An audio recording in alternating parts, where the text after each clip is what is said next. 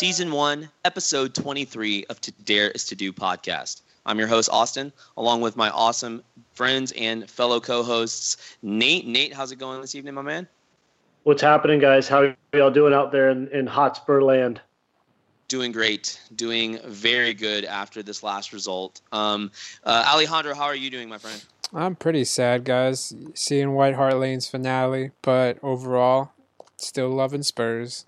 Absolutely. I think a lot of Spurs fans, obviously, after this last result against Manchester United, are feeling one of two things. One, very relieved that the White Hart Lane that we know and love in the last season that we ever played in the old ground will be one that was an undefeated season. So it's going to be something that I think a lot of us look back on with pride for the rest of our history as a club and history as supporters as well, because we obviously play a big part in this club as well. But without really kind of jumping too far ahead, I wanted to talk just maybe a word or two on the West Ham match. Obviously, after seeing Chelsea kind of continue to win games, which I think all three of us knew was going to happen, unfortunately for us, you guys, it means another season without silverware. So it means that Chelsea did secure the title, and with Spurs losing to West Ham 1-0 in the midweek before the Man U game, on the road in a tough environment where the team is always going to play you very tough. That team just feels like they're playing the World Cup final when they play against us. So it's one of those things where I don't think any of us are really going to talk too much about it, but that is where the title essentially was lost, because as we see the very next week, you guys, we come out and just have an amazing performance again to send out White Hart Lane the way it deserves to be. Nate, what were you thinking about Manchester United? Were you nervous about the match before? Did you feel like it was going to get Spursy, or did you see this one coming from a mile away? To be honest, I really didn't know what to expect. I think, excuse me. I think after the West Ham match, I thought that they were gonna be ready to roll. Obviously, the last game at home, and I figured that they would be coming out full guns, and I knew that Mourinho was going to play a weaker squad too. So not to downplay what Tottenham did, but I thought that they would play much better than they did against West Ham. And that was just, it's such a shitty fucking club to have that happen to. I mean, as much shit as they talk as a fan base on Twitter, mostly for what I know of, it's terrible that had to happen, that match. But I think we all saw it coming, unfortunately. And I think to rebound from that, I think was pretty easy for us, given that it's going to be the last match at the Lane. There's too much build-up, and the hype was great. There's the match itself. We kicked the ball around. Man, we should have scored so many goals. It should have been 3-0 at half. We played so well, and we looked like we were – it looked like we were just clinical. Excuse me. Sorry about the throat, boys. Okay. We just looked like we were the better club. In every position, every player knew where they were going, what they were doing, and it was like I said, it should have been 3 or 4-0 before halftime for sure. It was fun to watch. Yeah, for sure. And I feel like there were really good moments in that first half where you just felt like the game was going to get broken wide open. And unfortunately, those didn't happen. Harry hits one off his head. It hits the post. I mean, we've hit the post this year in this season more than it seems like any other team has, and it's by a large margin. And I think that's just because we have been so clinical in our build-up play. I think that something during a lot of those slow stretches in the year really has just almost completely disappeared. And it's just been a complete 180 from whenever Kane was injured. And obviously when Kane's injured, things are going to have to be different. So it's just, it was a really good match. Alejandro, what did you think about us coming out that second half and really kind of picking up where we left off? Because, 1-0 at halftime is kind of a scary result, especially the Tottenham Hotspur we know.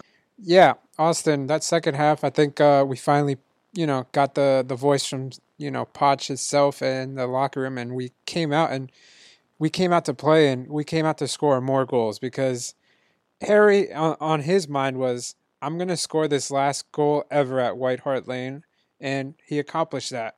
and I think the team was doing great. The goal that was allowed by United was, I'm not going to say that we didn't have an amazing defense day that day. It was just a small mistake that led to Wayne Rooney going in. That's really it.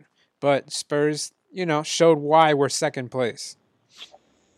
Yeah, I would agree. I think that our pedigree on that day kind of speaks volumes to where we're at as a club, because I feel like even though it was a closer result than it needed to be, it felt like we bossed them the majority of the game. It felt like we had the possession.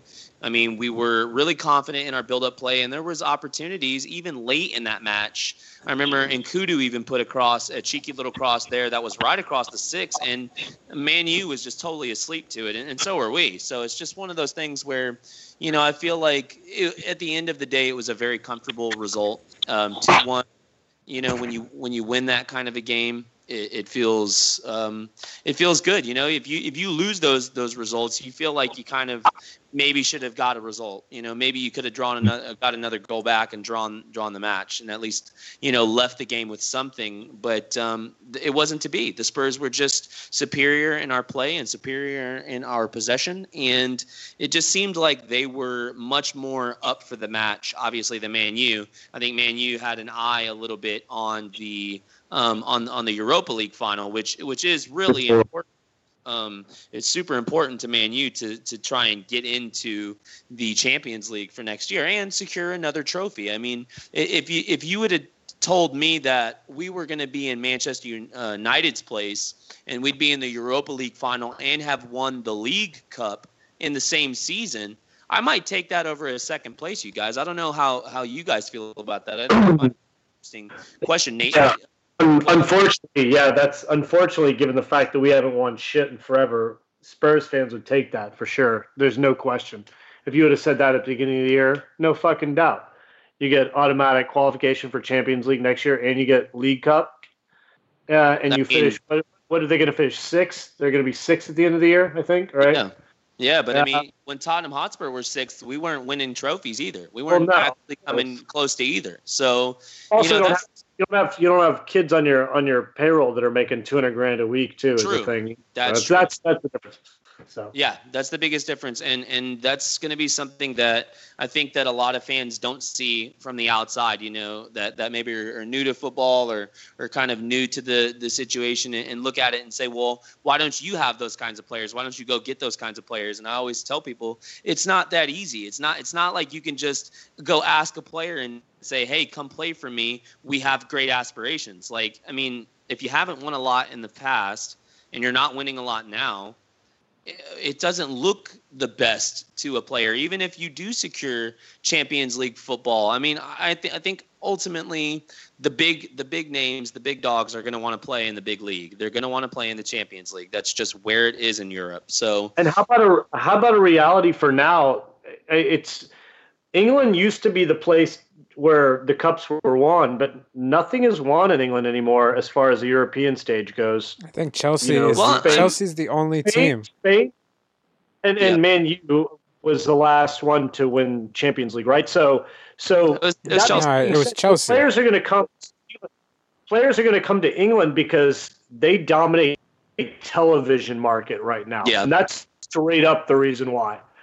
The U.S. and Britain, it's like a $5 billion television rights that Sky and BT Sport have for broadcasting the Premier League there, and NBC, whatever. I don't know how much they pay. I think it's way less. I think it's like a quarter of what that. But that is a astronomical number. No other league in the world will come even close to having to pay that much. So that shows you that people are still, even though that English clubs aren't winning Champions League, just to be bluntly honest, they're not winning Champions League. It's been fucking Barcelona and Real Madrid and Bayern Munich, and that's it. And anybody, random here and there. Atletico and Atleti, and then Borussia Dortmund here and there, the sprinkles. But people are still paying to watch English football, but they're not the ones winning the big time cups. And it's, it just shows you the power of the English football, and that's where they're going to come play, right? Yeah, well, yeah. I mean, absolutely. I think the game is supposed to be here. Alejandro, did you want to have something to add? Well, yeah, because this is going off of the Manchester United game, is the fact that Jose was more worried about making Champions League, so he's going to save his players for that final game in Europa. And an article I know. So you get, well, I think the number's like 60 million or something, right? Yeah. If you getting into Champions League. But like, here's the thing though. So I know we're going off topic here, but it's interesting because James Rodriguez is leaving Real Madrid, and an article came out saying Here we go. he is willing to go to Manchester United, but the only clause that he has in his like move is if they don't win Europa and go into Champions League, that's no deal. He's not. Yeah, he's not. Yeah, yeah. It just No shows question. that players. Do you see just the number want they want for him? Yeah, it's ridiculous. 50 to 65 million for him, dude. Imagine what they're going to want for fucking Isco if they want that for James Rodriguez. Holy fuck. Yeah, we would have never gotten Isco. I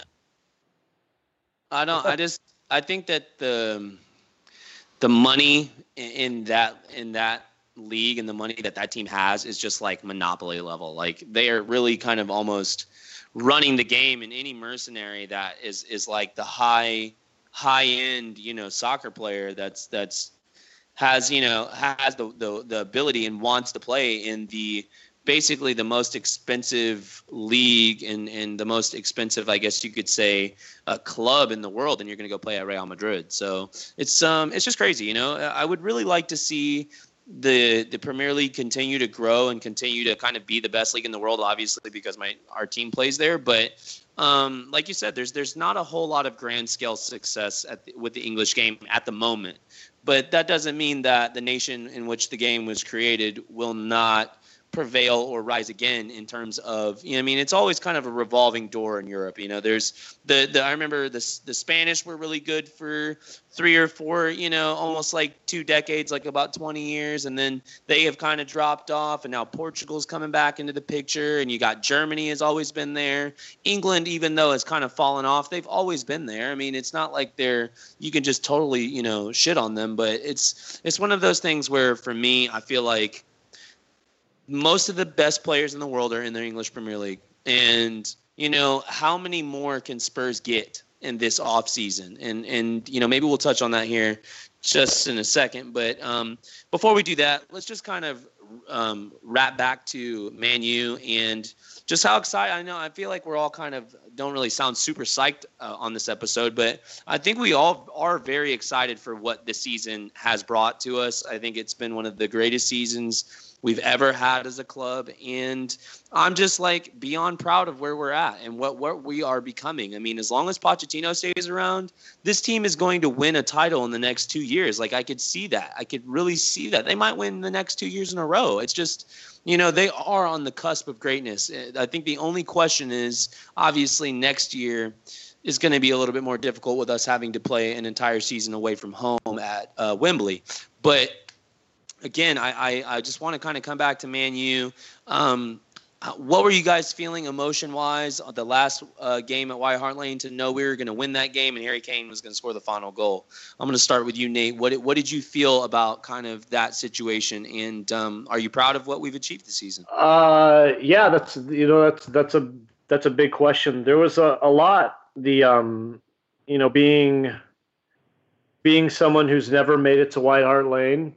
And watching that and being a fan of this club for about, let's see, it was somewhere around 11, 12 years, somewhere in that area.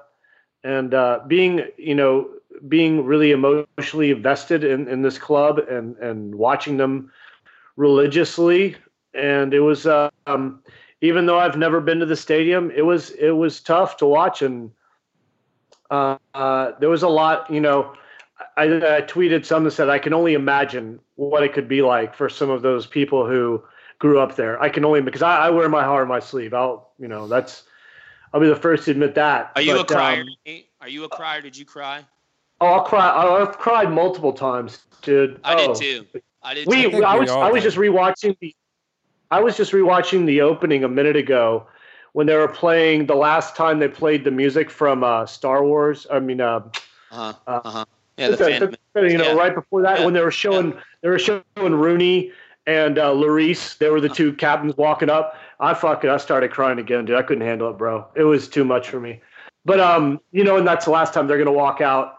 The flags before all that, the shit was magic. Yeah, it was magic. So well done, and everybody in media has given Spurs and as an organization, tremendous props for the outgoing program that we gave for the players at the end of the show, and so they did an amazing job. I'll get choked up for a while every time I watch it. The pictures that were shown on Twitter, I mean, I couldn't, the rainbow and all that shit that happened. Yeah, isn't that crazy? Dude, that was a lot magical. Of stuff, and a lot of great. You could have a new photo, a new Spurs badass Abby for like the next 6 months, dude, out of all the photos that were uploaded that day. I mean, it was really, really cool stuff. Really cool stuff. Absolutely. Alejandro, did anything stick out to you, or was anything especially meaningful on the last game of White Hart Lane for you when you were watching it? I think it was just the commentary from the announcers was always overheard. Like it was hard to hear them sometimes because the fans didn't stop singing. Yeah, and that was that. I mean, just like Nate, I've been a fan for what is it now, 11 years, and I haven't been to White Hart Lane, but just really felt like I was there. And then watching the old school players come out at the end of that game, I do believe they missed a few people, which I'll name later, but just seeing them and then just seeing that no matter how old you are, if you played there, you're a Spurs no matter what, and everyone got a big cheer. And that, to me, is why this club is so special. Yeah, Peter Crouch got the biggest cheer out of everybody. I don't know. What about Ledley King? Yeah. Ledley King got a huge one. Yeah, he did get a big one. Yeah. Peter Crouch, when he came out, the fans freaked out. It was hilarious. Yeah, that was great. That was great. And was JD there, you guys? Was Jermaine Defoe there? Yeah, or no? But he didn't get a walkout. What's that? I believe he was there, but he didn't get a walkout. I really wish he did. Well, I think anybody who might not have been there didn't, because Klinsman he didn't walk out, right? No, Klinsman showed up the week before. He knew he wasn't going to be able to be there, so he showed up the week before and paid his tributes to White Hart Lane. But no Vandervaart. So Defoe played today. Did he play on the weekend too? Did he play Saturday? Probably, yeah. That's probably why he didn't come. He just played today. Yeah. And they got beat by fucking scumbags. But Vandervaart, guys, I mean, for me, that one was. Well, he's still a professional too. I mean, I know it's one of those. But so is Peter things Crouch, where. though. True, but Peter's Crouch is at the end of his career, though. It's a different level of Vandervaart might have had family issues. He's in Germany. It might have been tough for him to get over there. There might have been something going on with that. You never know. I'm sure. I mean, because he's still outwardly affectionate and like super, super loving towards all things Spurs. I mean, absolutely. He's come out in interviews and said, "I am Spurs. Like, I'm still a huge Spurs fan." He says, I'm a fan of the club now. And whenever he sees, like, even whenever he was talking about Jansen, because Jansen is his countryman. Yeah. So he said outwardly about Jansen several times, like, I've reached out to him. I've tried to, tell him to just be patient and be calm with this club because it could be possibly the best thing in your career. I mean, he's definitely a legend. And he still tweets that he's like, I wish I didn't leave. Yeah. No, well, he says that. Take it easy. He says that it was the best years for him in his club career. Like, and I don't doubt that, because I think he was at Madrid and kind of like, I wouldn't say waffling, but he just wasn't really like the main guy. And when he came here, he was like the main guy. Like, him and Bale were just magical that year. I mean, him, Bale, Crouch, all those guys. So, and obviously would have loved to have seen Bale too. That I think a lot of people probably would have teared up if he would have. Jesus, sorry. If he would have come there, it'd have been meltdown, dude. If Bale would have showed up. Yeah, if Bale was there, then I feel like all of us would have had like a slight like mental breakdown, just because that's like really basically in a nutshell is like Spurs, I mean, that's like almost like Superman coming home, like. But the problem with the Bale situation was that was the first real big thing for Spurs that was horrific to happen while social media was rampant. Berbatov. And so when that happens, everybody just gets to spill their emotions everywhere, right? So it was just like vomit of, Jesus Christ, they just took my soul away because Bale just went to Real Madrid. And that's how we all felt, dude. And it sucks, man. But, we'll get past it one day, maybe. Yeah, no, I hope so. I hope that we win so many trophies between now and then. Bale regrets leaving. That's always been my hope, that he would just see the errors in his ways and he would come home crying, and we'd all coddle him and say, you know what, it's okay. You won a couple of Champions Leagues over there, but now you got to bring the silverware back to White Hart Lane where you got your shine. So, but I mean that's obviously asking a lot as well. So, but having said that, you guys for me was very emotional watching the last game at White Hart Lane. I wasn't there. I've never been there. All three of us are virgins to the original White Hart Lane, which is kind of sad because I think deep down all of us probably would have given an arm and a leg to be on that field whenever they rushed the field. I mean, we haven't even talked about that, you guys. Like, can you believe that actually happened, that they had all of these people just, like, rush the field? That doesn't happen.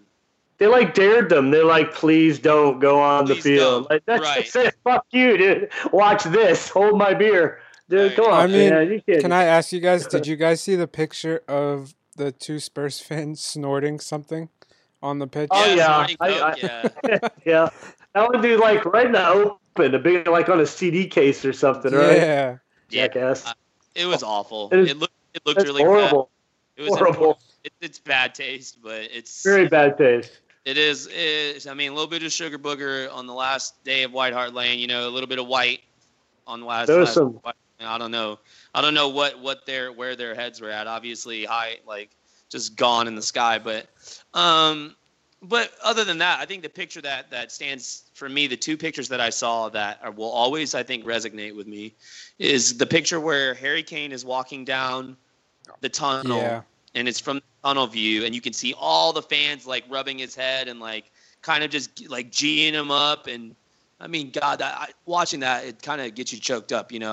I remember looking at that photo and thinking to myself, like, wow, that's a really special moment there for him too. I mean, to go out and to score the last goal at White Hart Lane, a place where he grew up and idolized, pro footballers there as a kid, and to have come all this way and really just be one of our own. I mean, he really is like the epitome of Spurs. I mean, he is Spurs through and through, and he's world class, and he's one of the only world class guys that we got on the but the what squad. About so Poch's reaction to when it was that was what I was going to say too. That was going to be one of the next things I mentioned was whenever you see they were singing Poch, Mauricio Pochettino, he's magic, whenever they were going like hard on that, right before I guess like the song started, you could just see he was just beaming with pride, almost like in tears, and you could see his like chin was almost quivering a bit, and it's just like you can't help but like feel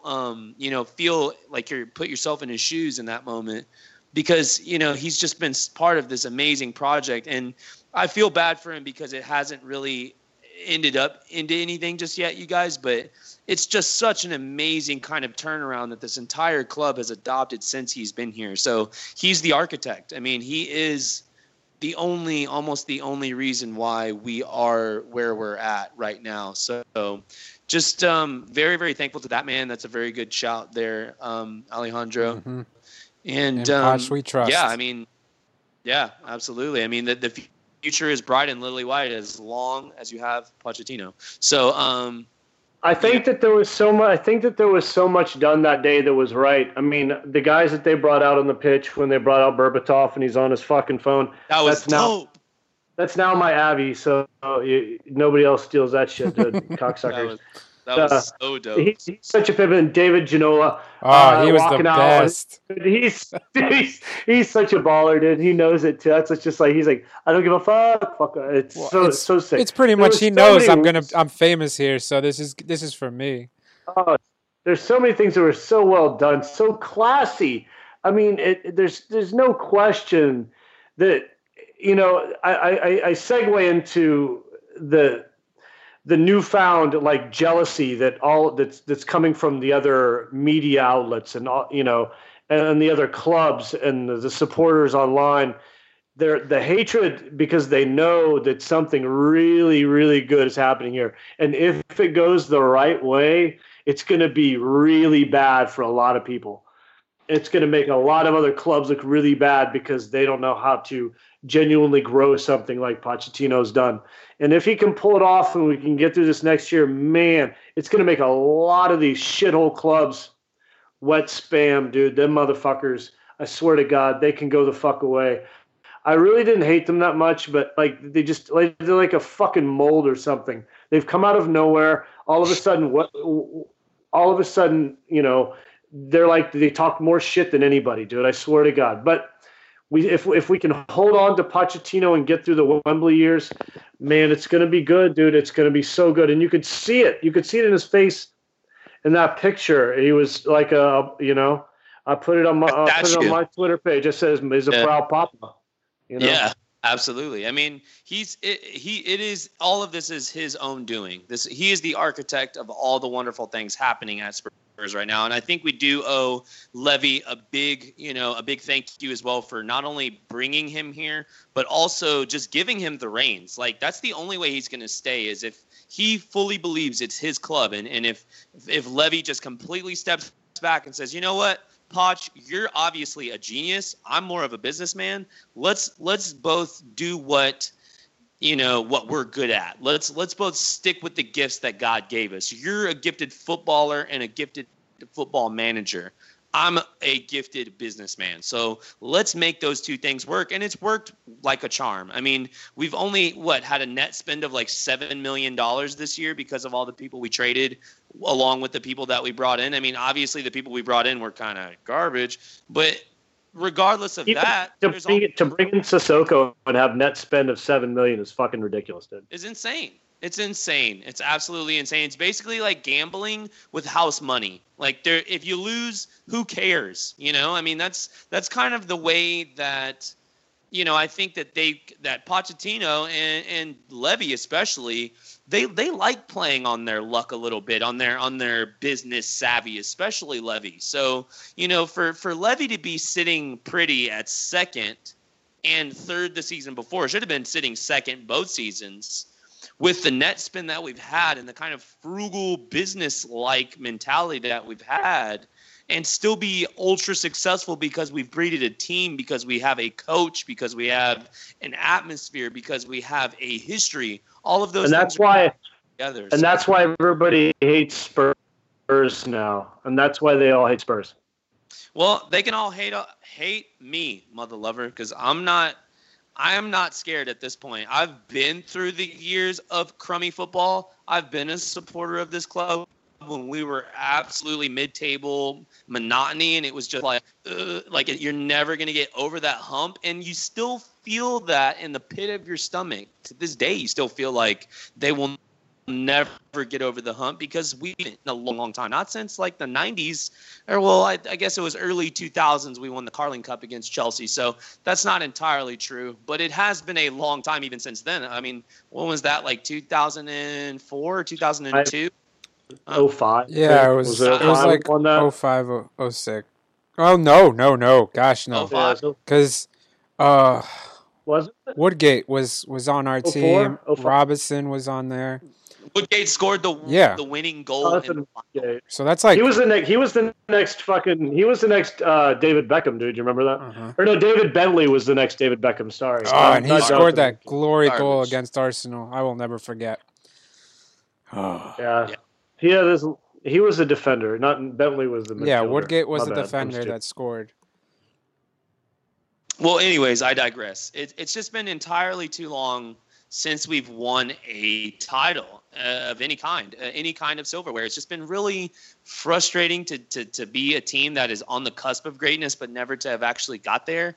I mean, whenever you hear people say like, Tottenham Hotspur, 2000 class of 16-17, are they the greatest bridesmaids of all time? And you're just thinking to yourself, that's probably the most backhanded achievement I've ever heard in my life. And that's just so damn Spurs. It's all of them, dude. It's all the media. It's all the hatred they give us. And I swear, that's what I'm saying before, that every media, every pundit is a former fucking Arsenal, Chelsea, Manchester United, or Liverpool fucking player. All of them. So they all fucking hate to see what they consider quote unquote a smaller club fucking succeed because they spend bazillions of fucking dollars, and Spurs have sort of figured out this way to groom a few players and spend wisely and get a mixture of both. And the other guys are like, fuck, man, my people can't do that, so I better hate on them. And that's all they have, more money. Dude. That's all of it, dude. That's all they fucking have. Yeah, throw more money at it. That's the solution for the big clubs. Oh, okay, we weren't good this year. Okay, let's go buy James Rodriguez for $75 million. That's nothing. Think about Neymar for how much Manchester United will pay for him. $200 freaking million. Really? How much did they pay for? How much they paid for Pogba? 90. 100. Was it 100? 98. Yeah. Okay. 98. Well, no, they have empty. They have bottomless pockets. Well, yeah, because they are the richest club in the world. They need to bring back. The glory days. That's all they care about. So they need an anchor quickly. And Ibrahimovic is gone. They need Rooney's gone. Yeah, they're in trouble at United for real. Yeah, they're gonna have to a lot of money. They're going to have to buy like half of Spain or something to pick them up for real. I mean, they have nothing. If they lose Ibra next year, which I don't know what's going to happen after his knee surgery, I have to assume they'll never be the same. Not at this age. Or whatever the fuck he is. Yeah. They're in trouble. They're going to have to spend buckets, dude. And that's the difference between Tottenham and fucking Manchester United.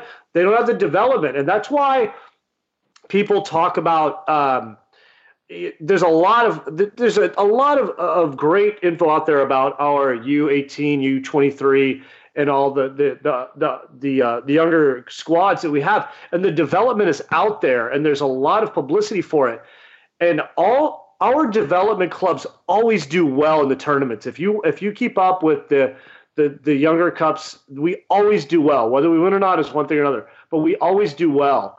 And there's something to be said for that. I don't know how the other clubs might develop, buy, trade, transfer, but Tottenham seems to figure out a way to develop some younger kids, and it might be sort of, figuring its way out, dude. And the other guys just can't handle it. They cannot handle it. Well, like I said, their solution to an issue is throw more money at it.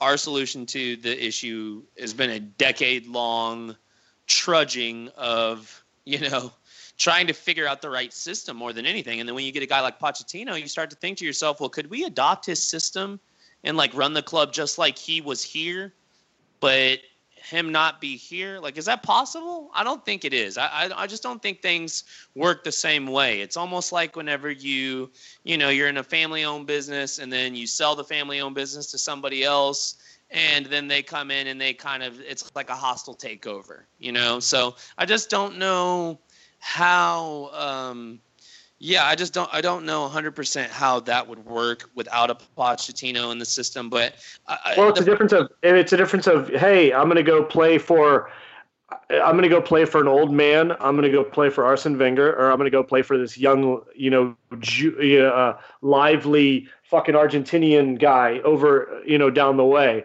Yeah. Who wants to go play for old fucking dinosaur? Who wants to go play for a guy who looks like he wants to enjoy life and play some beautiful football, right? Right. I mean, yeah. Okay, yeah, guys. Okay, I'm cutting you right now because I know we were talking about this before, and I want everyone to hear our thoughts about it. But we all believe in Poch. Now the question is, do we believe that he will lead us to victory while at Wembley? Well, yeah, go for it. Are you recording or what are you doing? Yeah, I'm recording. Oh, just on air. I thought you were cutting us, dude. I thought you cut us for real. Oh no, sorry, I'm not cutting this out, guys. Do you want to take us at Wembley? No, dude, I don't. Unfortunately, and this is something I just heard on the fucking radio today, and I made a few notes of things I wanted to bring up, and one broadcaster guy. He writes for Yahoo UK, I think, and he was on Sirius XM radio today, and he was saying this is the worst possible time for Tottenham to have the success they are having. And for him to say that just fucking crushed me, dude. Because I'm definitely afraid of what's going to happen next year. And it's the elephant in the fucking room that nobody wants to talk about. And you know it. No, of course. Well, I mean, why talk about why talk about a funeral if you don't have to? But it's just one of those things where it does kind of feel a little bit like maybe our fun, happy-go-lucky reign of like young, exciting talent might just be a little prematurely happening because, it's not like you could say, okay, well, the stadium's already built and it'll be ready, it'll be ready in half a season, we'll be in the new digs, it'll be all right. It sounds to me like the new stadium might not even be ready, you guys, until like not just next year, but possibly like next year and half the year after that. Like maybe almost 2 seasons. And that would be brutal. No, I don't even think about 2 seasons. I'll think about 1. There's some some of the clubs who's coming up in the championship. We don't know yet. Brighton Hove Albion. We don't know yet because the games are tomorrow and Thursday that are huge. But one of the teams has already been promoted. It's Brighton. Newcastle for sure. My point is though, clubs that have never played at Wembley before, and I'm wondering if there's anybody who's never played at Wembley that's going to be playing at Spurs next year, because that's going to be they're going to fucking invite their family, and it's going to be like them playing in their fucking everybody's going to take pictures, have them photographed, and hang them on the fucking wall and say, here's me playing at Wembley. And we're going to have a target, dude. Yeah, I mean, we're already going to have a target like big as a barn on us, but realistically, that's what happens when you win. You're expected to do a lot more, and I think that the squad has actually played quite well with the expectation of a very good season last season to have played not only a good season this season, but I think arguably this season, you guys, this was a better season than last season. Wouldn't you guys agree at this point? Yes, I do. No, we're playing beautiful. The difference now. Sorry, Alex, you want to say something? Yeah, no, I was just going to say, yes, I do believe this is the better season than last year because we're putting a fight at the end. And I think that's the biggest thing for all of us is last year we gave up. Right now, we didn't give up. Yes, certain games didn't go our ways, but we see that the players are still playing. Maybe it's a little bit tired, but they're still putting in the effort in and out every half. No, the Palace away match showed that. I agree with that 100%, Alex. Yeah. The Palace away match, that was the one match that sealed the deal where the pundits couldn't say any longer, we have a soft underbelly. True. That was the one. When Eriksson nailed that was like, fuck yeah, nail and coffin, see you later, motherfuckers. That was the one goal for real that probably gave the pundits like, damn, these guys are legit. They came to play. This is going to be a dirty match, and they still came out and won. But the thing that I think is different about this year than last year is I think we play much to be romantic. I think our football is like beautiful at times, and I don't think it was like that last year. But this year, some of the interplay that you get in the midfield with some of the players, and I can talk about all my how much of a fanboy I am of certain players, but some of the play has been just gorgeous, like champagne fucking football, dude. And that's what I really am excited. I pray that we we may not finish top 4. If we finish top 6 at Wembley next year, I'm not lying. I'll be happy. If we qualify for Europa next year, I'll be happy, which is sad. But because I think a lot of clubs are going to spend a lot of money in this offseason. But I just think that we're playing such beautiful football at times, and the commentators, so many of the coaches, Pep Guardiola, Slaven Bilic, they all say that Tottenham is the best football club. And they didn't say Chelsea. They all said fucking Tottenham was. Chelsea had the most points, but everybody said they don't want to fucking play Tottenham. And that's what was so good about this year. And it's what, the fact that Chelsea didn't have to play any European ball really helped them out. Yeah. Good. Yeah, I was just gonna say it just makes a huge difference because absolutely. I mean, if anything, the injuries over everything is going to be the biggest category, and when you don't have any injuries, like no serious injuries. I mean, if you look at the catastrophic kind of injuries we had this year, and we're still guaranteed number 2 at this point, you guys. Like, it's a time to be a proud Tottenham Hotspur fan. I mean, as much as we're kind of like beating ourselves up over the fact that we don't have another trophy in the trophy case, which I guarantee you those players are too, it's still a banner year. It's still another year better than the last. And I think if you told me in my career as a professional, Austin, your year in sales this year, better than the year you had last year, you can bet your ass I'm probably going to celebrate. Even if it's not the best year of my career, even if it's not the absolute best I'm ever going to be, it's still going to be a year that I look back on and I say, wow, that was a good year, So I think a lot of these guys will probably take that same approach and just look to get better. I mean, I don't see too many guys leaving. I think that might be a huge caveat to this. But, with the season kind of coming to a close, you guys, do you feel like we're going to keep all of our players? Because at this point, I think we're probably bound to lose a couple. And I want to kind of hear y'all's thoughts on that before we move any further forward. Ooh, yeah, I think we're going to lose Walker. And that's something I wanted to bring up is the fact that I think Ben Davis, and this is why this year is really good. Ben Davis has shown he can, come in and do his job. Trippier has shown he can do his job as well. And the players that we consistently relied on our subs are doing an amazing job. So I think Rose, we're going to keep. Walker, I have a feeling he's going to leave. The biggest one for me, and I know this bothers everyone, is I don't know and I don't want to predict what's going to happen with Toby. I think that's the biggest one for me. Yeah. Nate, do you have anything? Oh, sure. Man, I can't believe you even brought up Toby, dude. Yep, I had to. I thought that one. I thought Toby discussion was off limits. No, you can't do that shit. That's painful. I don't even want to talk about that one. The other ones I can handle. I can even handle talking about getting rid of Danny Rose before I can talk about getting rid of Toby Alderweireld. Dude, that's that one. That's to the core. But Kyle Walker, yeah, I guess those rumors are still there. I guess he's leaving. I don't know. I'll never say. And now I hate to bring up this other thing, but the Danny Rose had left knee exploratory surgery today because his rehab did not go as planned over the last how long has it been? 3 months? Yeah. 4 months. Somewhere around there. It's been 4 months? Yeah. Okay. 4 fucking months.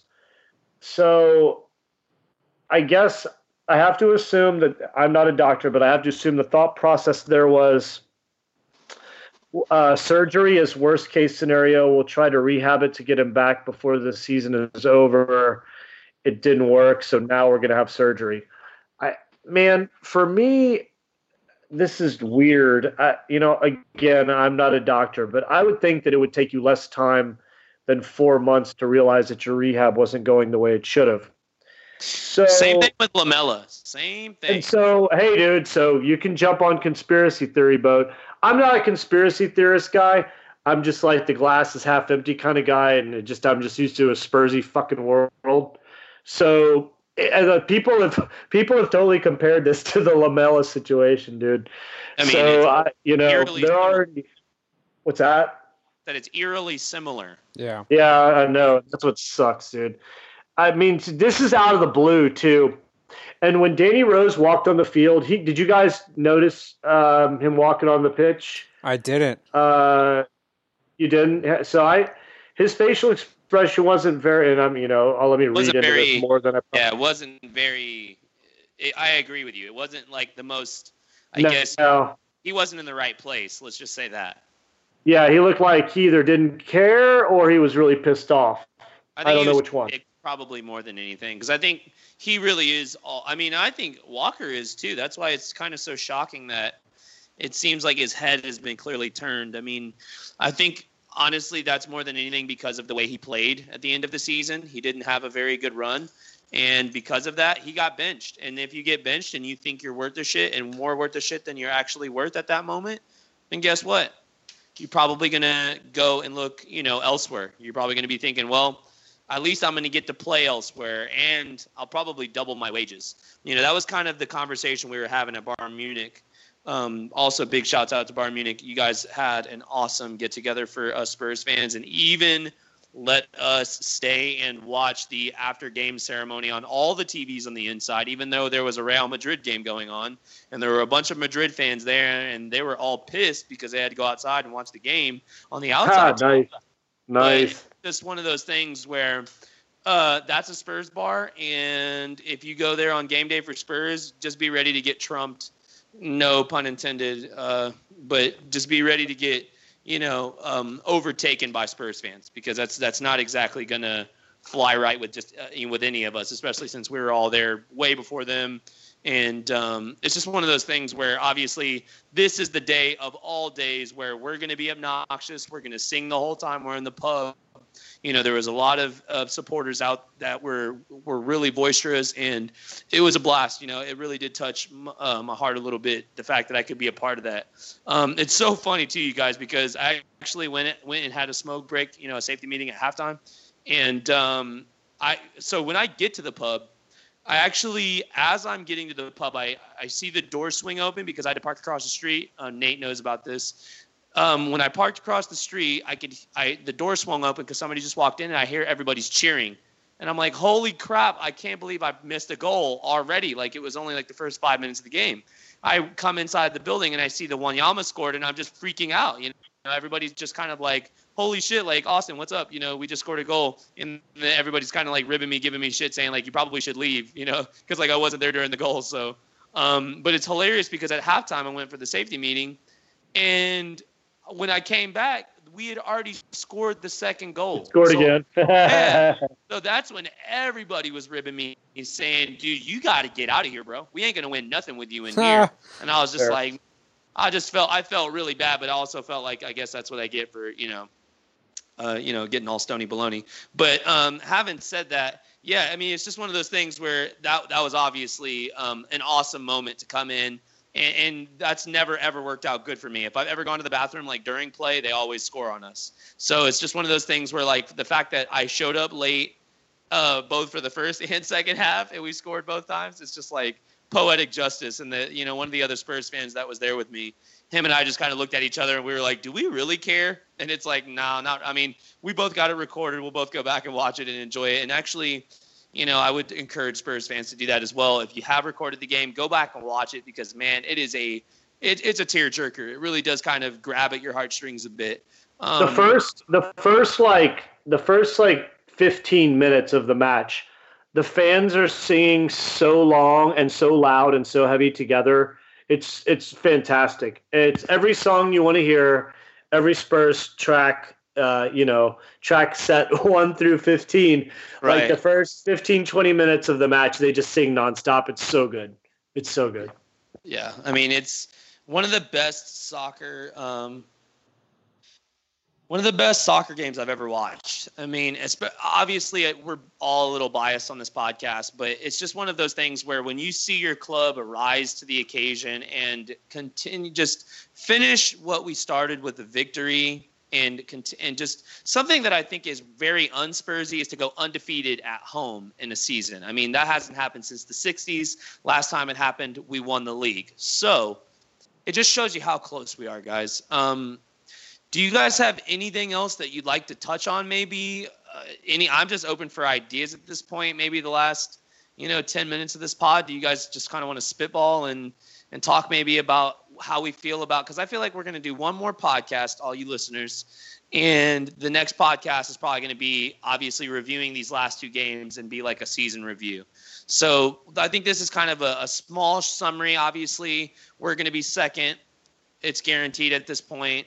Better finish than it was last year, and we need second. We need Liverpool to win this weekend. If Liverpool wins, I don't remember who they play. Maybe Borough. If it's Borough, then Arsenal is guaranteed for Europa League. That's what we need to happen. We need Liverpool to win this weekend. So we're Middlesbrough fans then. Oh, no. We're Liverpool fans. Yeah, I was about Liverpool to say. Fans. No. We need Liverpool to win this weekend. I think, and there's like even a match after that. I think that there's another way for Arsenal guaranteed to not get into Champions League. So I'm all for that. I'm not a big jump on the mind the gap and all that shit. Yeah, no. Spurs haven't accomplished enough for me to get on that train yet. I've done it a couple times and I've drank too much and got a little excited and got on Twitter and some motherfuckers yapping at me. So I once or twice I've done it, but I'm not going to be that guy. But yeah, definitely we're Liverpool fans this weekend. We have Leicester still and then Hull. I don't care about the Hull match. The Leicester match, I think Spurs are going to be up for. I think that there's one more cat in the bag coming up. I think it's not going to be just the end of and there might be some drama in this match. I don't know. What do you guys think? I can only hope. Honestly, can only hope because I don't want it to be boring. Alejandro, what do you think? Dude, we're gonna go in there and it's gonna be a cup final. That's how it's gonna be because they took it from us. So it's time to take back. Because remember, we took it back from Chelsea this year. Because remember what they did to us the last few games of last season. So gonna be a great game to watch on Thursday. Yeah, for sure. I mean, that's gonna be honestly, that's the season for me because I don't feel like the whole match is really. I mean, it's basically just an opportunity. The whole match is done. Once Leicester's over, it's trash. Yeah. It doesn't matter. Yeah, I think the whole match is pretty much just a technicality at this point. But I also think that players like Dele Alli and other big stars are going to be looking to possibly cement their season with something very memorable. And a classic strike, a classic goal here in these last two games would be just icing on the cake. And I think that players also like Eriksen, and Jan Vertonghen as well, they all kind of have like scores to settle, if you will, not only with Leicester, but also just with themselves. Eriksen hasn't scored a free kick from a set piece all year. Now, obviously, he did get an assist on the Harry Kane goal on this last game, so that's incredible, but still has not scored himself from a set piece, which he was a specialist for that. So I'm sure he's going to, if he gets an opportunity, I look for him to try and really put a solid effort on goal. And same thing for Jan Vertonghen. I think he's played an amazing second half here and really kind of carried this team. I think that he was almost a bit of a snub for player of the season for me for Spurs. I think he actually had one of the better seasons that we could have hoped for, especially with kind of Toby going down for a short period. We were really lucky that Toby wasn't gone for longer because if he was, I'm sure we wouldn't even be talking about second. We might not even be talking about Champions League, you guys. So I look for our big players to step up in this last game and finish on a good note because – losing only 3-4 games all season, that sounds pretty good to me. Losing 6 games doesn't sound as good. So, let's finish this on a strong note and bring it home. Because I think that, I'm going to be going to Nashville to go see these Spurs, and I want to see a hyped up, jubilant, young team that's just ready to burst at the seams, and possibly some of those young players like Winks and Edwards, and even like a Cameron Carter-Vickers, those younger kind of on the cusp guys. You'd like to see kind of like another Dele Alli come out of the situation because if I think you guys, if we're like one player, like literally probably one like classy player, not world class, but just class player away from all right. So that's your thing. We're like one class player away. I mean, I think we're gonna have to. I think we're more than that away, dude. I think we're gonna have problems at all kinds of positions. I think we need another center back. I think we need another attacking midfielder, and we might need another left or right back, one or the other. And I think we're more than one player away. And I think I'm worried that Daniel Levy isn't going to have the strings to open it up. I'm worried he's going to buy one player that's somewhere in the 20 million-ish, and then a couple of other 10 million-ish players. And you got to hope it's the right mix. And I think we're more than, that's just my brutal truth opinion. I think we're more than that away. Yeah. I think we still with you. But, I'm not trying to poo-poo your thought, but we'll find out. I mean, time will tell what's going to happen with who we're going to lose, if we lose anybody, who we're going to get rid of, who we keep. Who knows? There's a laundry list of players that people think we're going to get rid of. I've seen a list as long as like 5 or 6 people that think we're going to get rid of players that many. But I don't know. We've never done a ton of business in the offseason other than we did the Bale thing, which is, he spent and, we got to make up for it, I guess. But it's going to be interesting to see. It'll be interesting to see what Levy and Poch are how they're gonna figure this out. I don't know what's gonna happen. I look forward to it. We're gonna, get on that train and ride it. We're gonna see what happens. Yeah, I mean, I'm with you 100%. I'm just kind of really ready to see what could come from all of this, because I just feel like there's a certain, there's a definite vibe about the club right now. It feels like we're in a very good period right now. Obviously, a very good winning mentality with a winning manager, and it just seems like we're really on the up. But only time will tell if we actually come to fruition. How promising we've looked, because it has looked very promising at times, but without anything to show for it, it's pretty hard to say that it was one of your glory years, or if it's actually even worth all of that conversation that you have about how you judge a team for what they've accomplished. So, but I'm very excited, to say that this season, because this season for me was a great season. I mean, it's definitely one of the better ones we've ever had. So just that alone is very positive moving forward. But I guess the biggest thing is going to be, okay, well, now where do we go from here? Are we gonna push on? Do you guys feel like we're gonna push on and actually go spend some money in this transfer market, or no, not really? I believe we are, but I can't tell you what we're gonna do because it's Daniel Levy, so it's gonna be a surprise either way. Yeah, I think it's going to be, if we get rid of one of the big player positions, I think I guess it's one of our left, our left or right backs. I think if we get rid of one of those two, we'll refill that position. I think whatever position we get rid of, if we do get rid of a big time player, we'll refill that one with the big cash, and the rest will be sprinkled about. I guess given my knowledge of how I've seen Levy spend his money in the past, aside from the Sissoko thing, aside from that, I mean, I don't know what the fuck that was still, but in hindsight, we can all say that. So I still didn't question it that much when he first did it, but no, I had approved it. I thought it was a good trade, or I'm not going to bust his balls about it. Right. Yeah. Everybody else, armchair quarterback, they were like, oh yeah, I knew that was a bad deal. Okay, dude, whatever. Right. For sure. But I don't know what he's going to do. It's like I said, I think it depends. We're going to get some money. We're going to get Champions League money. So I think that's 60, 70 million, I think, somewhere in that area, just for television rights and all that good stuff that you get with that. So that's a bonus, but a lot of that needs to go to the stadium. That's fine. There's talk of getting rid of Wimmer, getting rid of Nkudu, getting rid of Sissoko if we do. Who else is on there? There's Onoma. I think he's on there. If we didn't already get rid of him. No, we didn't do it.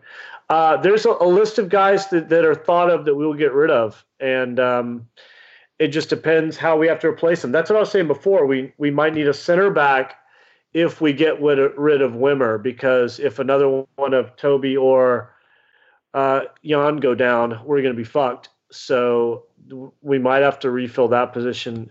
I have a feeling we might go after a freaking center back first. I would not be freaking surprised if that was the first position we went after. You know that? Well, Yeah, well, I mean, especially because Pochettino is a defender. You know what I mean? You As can't. boring as that is, I would not be surprised if a center back was the first position we went after. Hey, you know what? I don't think defensive players are boring at all, but I think that's also I because didn't say defensive players were boring. I said as a pick that's boring. Come on. Man. Extremely boring. Yeah, it's extremely boring. I mean, there's like no even questioning that. It's like the most boring thing you could do. But we want a sexy striker, right? We want another we want another Vincent Jensen. Yeah, no, we want a Van der Vaart. You know, we want something a little bit better than a Vinny. You know, I mean, and I think we're right there too, though. I don't think that we're just like completely striking out on the transfer market. I just think that. Oh, did you hear that Morata walked off the pitch on whoever Real Madrid played? I don't know if it was a Champions League match. I think it was their match this weekend, and didn't shake Baldy's hand, Zidane's hand. They're saying that he's gone soon. It'll be interesting to see who's going to drop the coin for that. Maybe I didn't see that. Yeah, maybe Daniel Levy's in for Morata for a cool $75 million or however motherfucker he's going to want for that. But a cool $90 million. It'll be, they're gonna ask a lot of money for him. Austin, guaranteed. I do have something that I know you were talking about what we're gonna probably do in the summer, and I want to see what our fans say and what you guys say. Is I'm willing to do a podcast at least once a week or once every 2 weeks of just a random fan from Twitter, from SoundCloud, from Acast that messages us, and I want to hear their story about how they got into Spurs.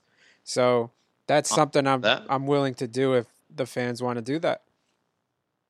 I'm down for that. I mean, I've always been down to have a new guest or something like fun on the show. It's just been something that I think has always been kind of in our culture, is just to be open and to offer the opportunity to kind of come on and speak your mind. I mean, this is a podcast that I think was really truly started by fans, and that's the way that it's gonna remain. I mean, we're all kind of in this together. I think we all have a likes. Especially Spurs fans are all like-minded. I mean, there's some of us that are a little bit out there, obviously, like any club. I mean, you're just going to have people, different strokes for different folks. But I do feel that that at the very least, we're very open and accepting to any idea or walk of life that just wants to pop up and say what's up. So, but having said that, are you guys just about ready to wrap? I mean, is that okay, cool. All right. Well, that'll, I guess, do it for us here at To Dares to Do podcast. This has been an amazing season, you guys. I'm very, very excited about the future for Spurs, and I'm very, very excited about this podcast as well. It's been a lot of fun this season, being our 23rd episode of the first season. It's really been a pleasure, you guys. So thanks again, Nate, for always being here to talk shit with us. We appreciate it. Yep. And Alejandro, thank you for always doing all the hard work and doing the hard yards for us. And without you, dude, we don't have a show. So I really appreciate all the hard work and time that you put in on this program. We literally are nothing without all the work that you do behind the scenes. So thank you for that. And, cheers. And let's go for another 23. So I guess it'll just about do it for us. Thanks again, you guys, for tuning in. We will see you guys next week for Leicester and possibly review the last game against Hull as well. Maybe we'll do a 2-for episode, a little caboose episode, if you will. And we'll be seeing you guys for a second season whenever this one's done. So thanks again. And as always, come on, you Spurs.